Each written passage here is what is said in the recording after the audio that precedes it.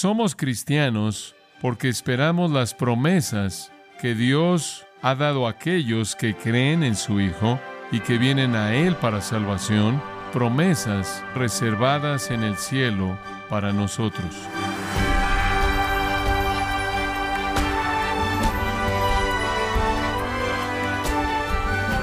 Le damos las gracias por acompañarnos en esta edición de Gracia a Vosotros con el pastor John MacArthur. Martín Lutero dijo: aquel que cuenta las estrellas y las llama por sus nombres, no corre el riesgo de olvidarse de sus propios hijos. Fin de la cita. Que es lo que el mundo no puede recibir, pero que solo recibe todo verdadero creyente, todo hijo de Dios. ¿Acaso usted lo ha recibido? O quizás nunca lo ha recibido. Con esto en mente, le invito a que nos acompañe a continuación cuando John MacArthur da inicio a esta serie titulada El Consolador está por venir, en gracia a vosotros. Abra su Biblia en Juan capítulo 14. No es un desafío porque las palabras son difíciles, no es un desafío porque no podemos entender el texto. Es un desafío porque nos presenta el misterio más inescrutable de todos los misterios divinos, la naturaleza de la Trinidad. Dios Padre, Dios Hijo, Dios Espíritu Santo, tres en uno. A lo largo de los años, han habido inclusive a lo largo de los siglos, esfuerzos llevados a cabo por parte de predicadores y maestros de tratar de explicar la Trinidad con ilustraciones. He leído muchos de ellos, he oído muchos de ellos, y he encontrado que todas ellas son absolutamente inútiles, porque la Trinidad no puede ser ilustrada en nada que está dentro del marco de nuestro mundo creado. Trasciende la creación, trasciende el entendimiento humano. Hay cosas inescrutables en las Escrituras. Hay misterios divinos que nunca podremos comprender. Todos tienen que ver esencialmente con la naturaleza de Dios. Este es el más desafiante de todos, que Dios es uno y al mismo tiempo tres personas distintas. La mejor manera de entender la Trinidad, en primer lugar, es comenzar reconociendo que nunca podrás entenderla de manera total. Podría ser que inclusive cuando estemos en nuestra forma glorificada en el cielo, hay elementos de la naturaleza trinitaria de Dios que no podremos entender en toda la eternidad, porque no podremos, después de todo, ser Dios. Seremos seres humanos en una forma glorificada y perfeccionada. Creo que si usted comienza entendiendo que ciertamente en esta vida no entenderá la totalidad de la Trinidad y después pasa a entender no más ni menos que lo que la Biblia dice acerca de la Trinidad, encontrará exactamente lo que Dios quiere que usted sepa. Podemos entender la Trinidad al grado que las Escrituras nos la han declarado, y esa es la oportunidad que tenemos frente a nosotros. Como creyentes, se nos ha prometido una herencia celestial. No somos cristianos únicamente para esta vida, aunque esta será la mejor manera de vivir esta vida, pero somos cristianos porque esperamos las promesas que Dios ha dado a aquellos que creen en su Hijo y que vienen a Él para salvación, las promesas que básicamente están reservadas en el cielo para nosotros. Sabemos que todos vamos a vivir para siempre, o en el infierno o en el cielo. Deseamos vivir en el cielo. Ese es nuestro deseo, esa es nuestra esperanza, ese es nuestro anhelo, y esa es la promesa de Dios a nosotros. Pasar la eternidad en un lugar de paz y gozo en lugar de un lugar de castigo y tristeza. Dicho de manera simple, somos cristianos porque deseamos el cielo. Queremos escapar del infierno. Pero como creyentes nos aferramos fuertemente no solo a la idea general del cielo, sino a la realidad específica de lo que es el cielo. Es una promesa, que es una herencia para nosotros. Es una herencia. Somos coherederos con Cristo, heredamos el cielo. Y Pedro dice que es una promesa definida que no puede ser cancelada, anulada o alterada. De hecho, la llama una herencia incorruptible, incontaminada e inmarcesible, reservada para nosotros. Esa es nuestra esperanza. Es una herencia que va más allá de la comprensión. Cosas que ojo no ha visto ni oído ha oído. Esto significa no podemos entenderla de manera empírica, no podemos entenderla experimentalmente, no podemos entenderla científicamente, ni han entrado en corazón de hombre. No podemos entenderlo en términos intuitivos, no podemos en cierta manera sentir, no podemos encontrarla a través de nuestros sentimientos o encontrarla de una manera mística. Va más allá de la comprensión. No obstante, aunque va más allá de la comprensión, Pablo oró porque los ojos de nuestras mentes, los ojos de nuestro entendimiento fueran iluminados para que pudiéramos entender algo de su gloria. Entonces llegamos a las Escrituras con Efesios 1:18 en mente, diciendo: Señor, por lo menos danos algo de entendimiento de esta herencia que tienes para nosotros. Y eso es lo que vamos a ver en el texto que tenemos frente a nosotros. Pero quiero resumirlo y después llevarlo al texto. Cuando la mayoría de la gente piensa en el cielo, inclusive la gente cristiana, piensa en un lugar, y es un lugar. Es un lugar definido y descrito en términos de su naturaleza, sus componentes e inclusive sus dimensiones. En el libro de Apocalipsis es un lugar. La mayoría de la gente cuando piensa en el cielo, piensan en el cielo como un lugar en donde ciertas actividades se llevan a cabo. Y eso es verdad. Alrededor del trono de Dios en el cielo habrán actividades. Una de ellas, obviamente, será la alabanza y la adoración. Eso se estará llevando a cabo todo el tiempo. En el cielo habrán también otras actividades. Serviremos al Señor en el cielo. Serviremos a lo largo de la eternidad en maneras que son inimaginables para nosotros. Entonces, es verdad, el cielo es un lugar y el cielo es un lugar en donde habrá actividad. Pero, si eso es lo único en lo que usted piensa acerca del cielo, entonces usted no entiende el acontecimiento primordial. Usted no entiende lo más importante. El cielo es primordialmente una relación cumplida. Cuando usted piensa en el cielo, quiero que piense en el cielo de esa manera. Es la presencia completa del Dios Trino. La presencia completa, gloriosa del Padre, Hijo y Espíritu Santo. Estaremos en la relación completa, total, trascendente con la Trinidad. Eso definirá nuestra existencia. Entonces, primordialmente, escuche, el cielo es una relación. Es una relación. Es comunión. Es comunión al nivel más puro y alto. Eso es lo que el cielo es. Toda nuestra alabanza es respuesta a la relación. Todo nuestro servicio es en vista a la relación. Alabamos debido a esa relación, servimos debido a esa relación. La realidad dominante es la relación. Tendremos una relación con Dios que es absolutamente perfecta y completa, tan plena y completa como es posible en un ser humano eternamente perfeccionado. Esto es lo que el cielo es. Es una relación llevada a su cumplimiento absoluto y perfecto. Es definida como paz y gozo porque eso es extraído de esa relación. Eso es lo que su herencia es.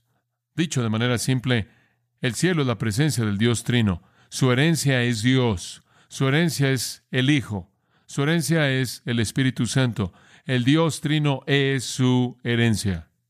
Ahora, ¿por qué estoy enfatizando esto? Porque en el texto frente a nosotros en Juan 14, nuestro Señor promete concedernos una probada, un adelanto de esta presencia en su totalidad, un adelanto de esta presencia completa. Nosotros ahora como creyentes poseemos un enganche de la presencia completa de la Trinidad que experimentaremos en el cielo. Ahora, de nuevo, no puedo ir más allá de decir eso, porque no podemos comprender cómo será eso. Pero esto es lo que sabemos.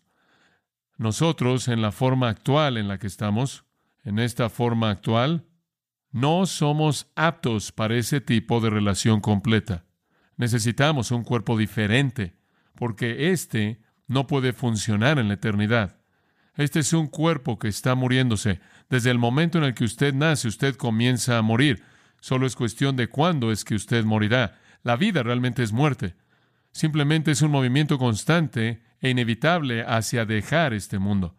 Estos son cuerpos que mueren y a lo largo del proceso enfrentan aflicción y enfermedad y heridas e ineptitudes y discapacidades y etcétera, etcétera. Luchamos no solo con la parte física de nuestros cuerpos, sino también con la parte mental. Tenemos límites en nuestro entendimiento, nuestra capacidad, luchamos emocionalmente, luchamos en términos de pecado y tentación. Entonces, no solo necesitamos un exterior diferente, necesitamos un interior diferente. Si vamos a estar en la presencia completa trinitaria de Dios para siempre, en justicia, gozo y paz perfectos, tenemos que cambiar este por otro. Esa es la promesa de las Escrituras, que cuando un creyente muere, hay una transformación completa, que el espíritu del creyente entra al cielo y un día habrá una resurrección de un cuerpo nuevo y glorificado como el cuerpo de resurrección de Cristo, para unirse a ese espíritu y convertirse en ese ser eterno para disfrutar de la presencia completa del Dios Trino. Entonces, cuando usted piense en el cielo, piense en una relación perfecta, completa con el Padre, relación perfecta, completa con el Hijo, una relación perfecta, completa con el Espíritu Santo. Ahora, todo esto para decir esto.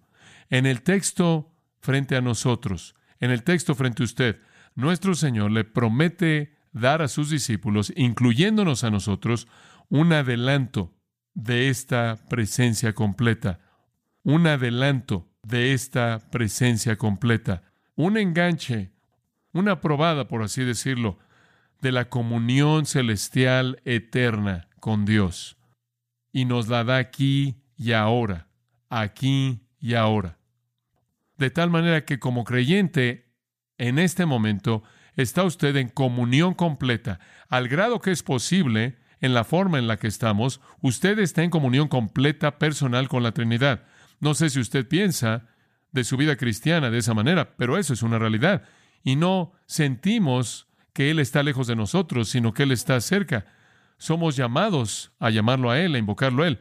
Funciona de esa manera con el Hijo. Usted tiene amor hacia Cristo, usted está siendo conformado a la imagen de Cristo. Es una manera de definir a un cristiano como alguien que tiene una relación personal con Jesucristo. ¿Acaso no usamos ese lenguaje? Hablamos así porque hay una comunión de vida real con Cristo. El apóstol Pablo habla de estar en Cristo y de Cristo estando en nosotros. Y claro que usted reconoce que el Espíritu Santo vive en usted, ¿verdad? Usted es el templo del Espíritu de Dios. Usted es la casa misma en la que el Espíritu Santo mora. Y usted puede ser guiado por el Espíritu, y es guiado por el Espíritu, y llenado con el Espíritu, y capacitado por el Espíritu, y dotado por el Espíritu, y enseñado por el Espíritu, e iluminado por el Espíritu. Entonces, dicho de manera simple, obviamente usted ya es un ciudadano del cielo porque usted ya tiene comunión con el Dios Trino. Usted ya está en comunión constante con el Padre, cuya vida usted comparte, con el Hijo, cuya vida usted comparte, con el Espíritu, cuya vida usted comparte, quien usted es como cristiano. Este es un adelanto de la totalidad de esa comunión que usted disfrutará en el cielo. Ahora, todo eso se presenta en el texto que está frente a nosotros en Juan capítulo 14. Permítame comenzar en el versículo 15. Juan 14, 15, y voy a leer hasta el versículo 24. Si me amáis, guardad mis mandamientos, y yo rogaré al Padre, y os dará otro consolador, para que esté con vosotros para siempre. El Espíritu de verdad, al cual el mundo no puede recibir, porque no le ve ni le conoce, pero vosotros le conocéis, porque mora con vosotros y estará en vosotros. No os dejaré huérfanos, vendré a vosotros. Todavía un poco y el mundo no me verá más, pero vosotros me veréis, porque yo vivo, vosotros también viviréis. En aquel día vosotros conoceréis que yo estoy en mi Padre, y vosotros en mí, y yo en vosotros. El que tiene mis mandamientos y los guarda, ese es el que me ama, y el que me ama será amado por mi Padre, y yo le amaré y me manifestaré a él. Le dijo Judas, no el Iscariote: Señor, ¿cómo es que te manifestarás a nosotros y no al mundo? Respondió Jesús y le dijo: El que me ama, mi palabra guardará, y mi Padre le amará, y vendremos a él, y haremos morada con él. El que no me ama, no guarda mis palabras, y la palabra que habéis oído no es mía, sino del Padre que me envió. Ahora, no hay palabras difíciles en español aquí. Esa es una porción de las Escrituras tan profunda como la que jamás usted ha leído antes, porque lo lleva a los elementos imposibles de comprender, complejos de la vida trinitaria. Yo estoy en el Padre está en mí. Enviaré al Espíritu Santo, vendré a ustedes, el Padre vendrá, vendremos y haremos nuestra morada. Solo quiero darle una especie de panorama. En primer lugar, enviará el Espíritu Santo. Jesús dice, después yo vendré a vosotros. Después el Padre vendrá a vosotros. Resumido, al final del versículo 23, vendremos. Nosotros vendremos. Este texto increíble presenta la realidad que nuestro Señor prometió, presencia trinitaria a sus discípulos, de que son el templo de Dios, de que son el lugar de morada, de habitación del Hijo, y que son el santuario del Espíritu Santo, todo al mismo tiempo. Y todo eso se desarrollará. Ahora, va a tomar algo de esfuerzo desarrollar eso, pero comenzaremos. Ahora, mantenga en mente que nuestro Señor está dirigiéndose a sus discípulos el jueves por la noche de la Semana de la Pasión, y saben que va a morir. Él les ha dicho que Él será arrestado, Él será golpeado, maltratado, Él va a ser juzgado, Él va a ser crucificado, Él resucitará, y después va a irse al cielo, regresará al Padre. Están teniendo problemas con esto, muchos problemas. De hecho, el capítulo 14 comienza con eso. Dejen de permitir que sus corazones estén turbados. Dejen de permitir que sus corazones estén turbados. Voy a enfrentar los problemas que ustedes están sintiendo. Estaban atemorizados, estaban aterrados, estaban ansiosos, estaban dudando porque Jesús era todo para ellos. Era absolutamente todo para ellos. Todo nivel de sus vidas vino a través de Él. Él era todo. Toda su dependencia estaba en Él para absolutamente todo. Y ahora Él se va y están llenos de temor y ansiedad y terror. Y entonces ese jueves por la noche, Él les desempaca la noche misma en la que Él fue traicionado. Judas ya se fue. Él se fue, como vimos en el capítulo 13.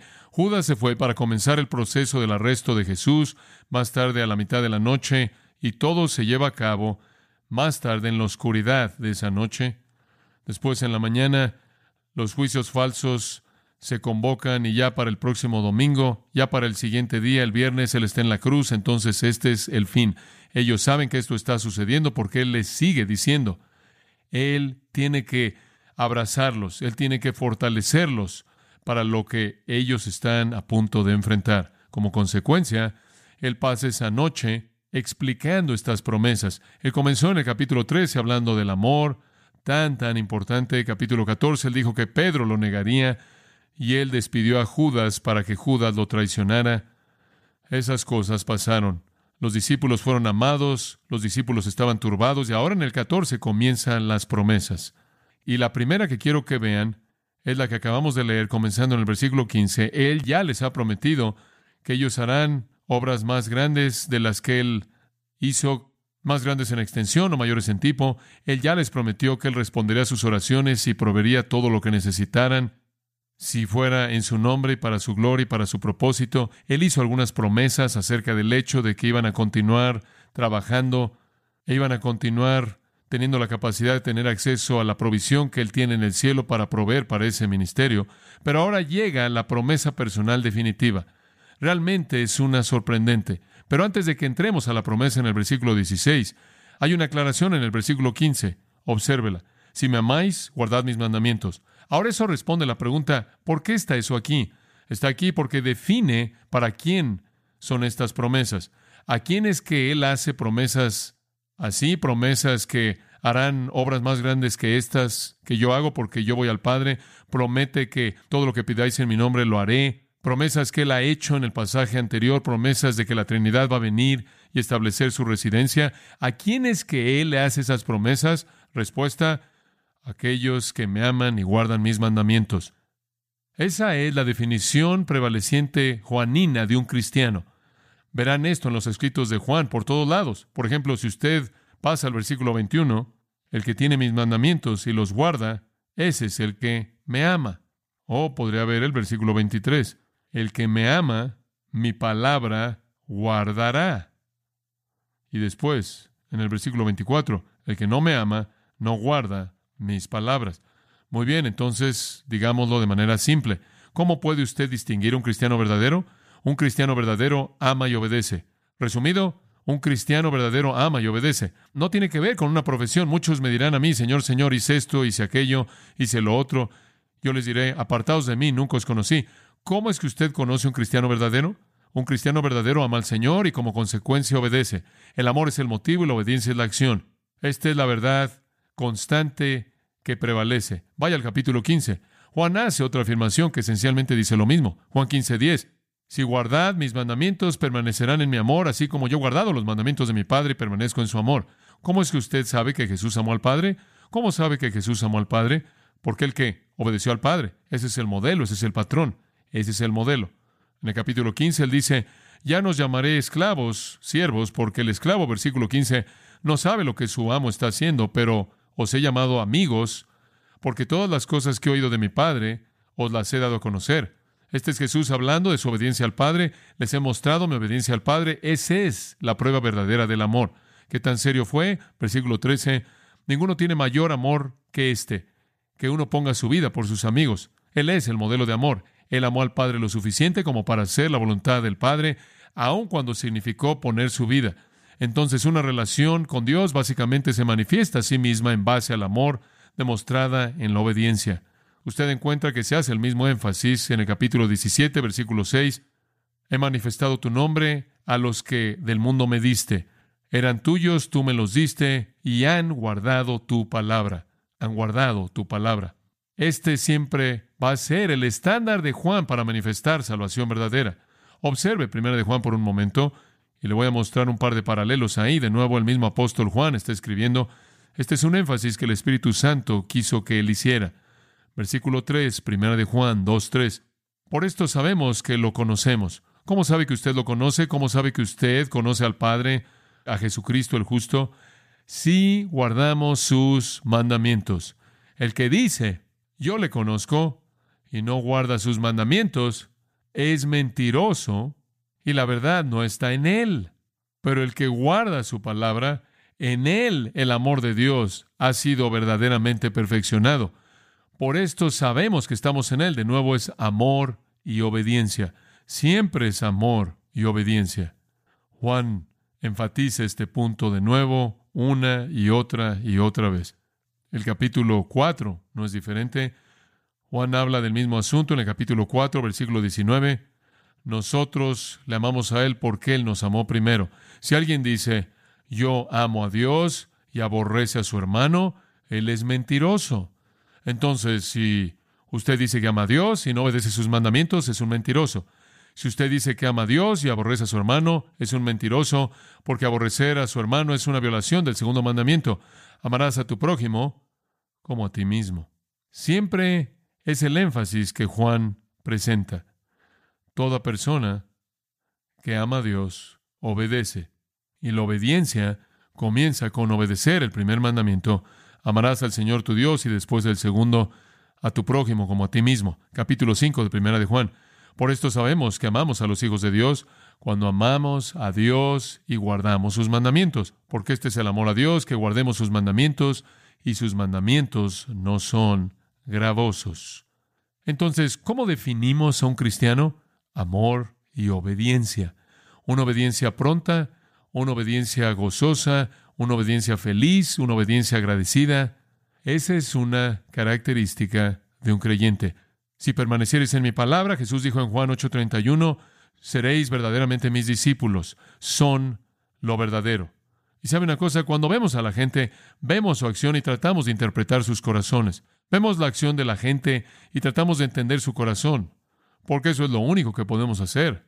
Pero eso es engañoso, porque la gente puede ejecutar la acción sin el corazón. Dios no ve a la gente de esa manera. Él ve el corazón e interpreta la acción. Nosotros vemos la acción e interpretamos el corazón. Dios ve el corazón e interpreta la acción. ¿Y qué es lo que Dios está buscando? No solo obediencia, sino obediencia motivada por amor a Él. Amor a Él.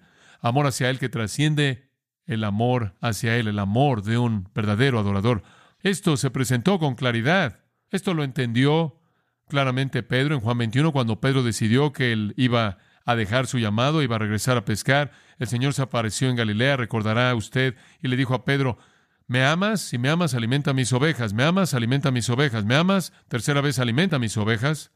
En otras palabras, no me hables del amor sentimental, no me hables de algún tipo de sentimiento espiritual superficial o alguna emoción. Si me amas, haz lo que te llamé a hacer, haz lo que te llamé a hacer, haz lo que te mandé que hicieras. El amor y la obediencia siempre son la realidad que define a los creyentes verdaderos. Y ese es el punto inicial, ese es el punto inicial. Entonces, de regreso a Juan 14, y en Juan 14, nuestro Señor nos recuerda que son aquellos que lo aman y obedecen sus mandamientos, y Él nos recuerda 3 veces, una vez en el versículo 15, una segunda vez en el versículo 21, y de nuevo en el versículo 23, y después lo invierte en el versículo 24. Realmente 4 veces es que Él hace referencia a esta idea.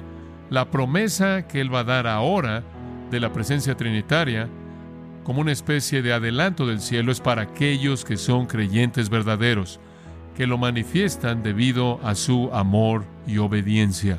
Amor y obediencia. Ellos son los verdaderos amantes del Señor Jesucristo. Y por cierto, 1 Corintios 16, 22 dice, si alguno no amare al Señor Jesucristo, sea anatema, sea condenado. Si ama a Cristo, se manifestará en su obediencia. Si ama a Cristo, se manifestará en su obediencia.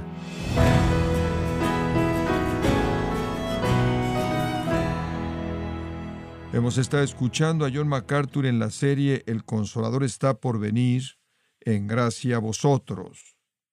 Estimado oyente, tenemos a su disposición el libro Nuestro Extraordinario Dios, escrito por John MacArthur, un estudio de los atributos de Dios, lleno de pasajes bíblicos y sabias aplicaciones.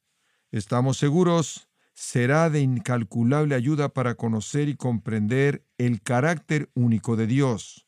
Puede obtenerlo en gracia.org o en su librería cristiana más cercana.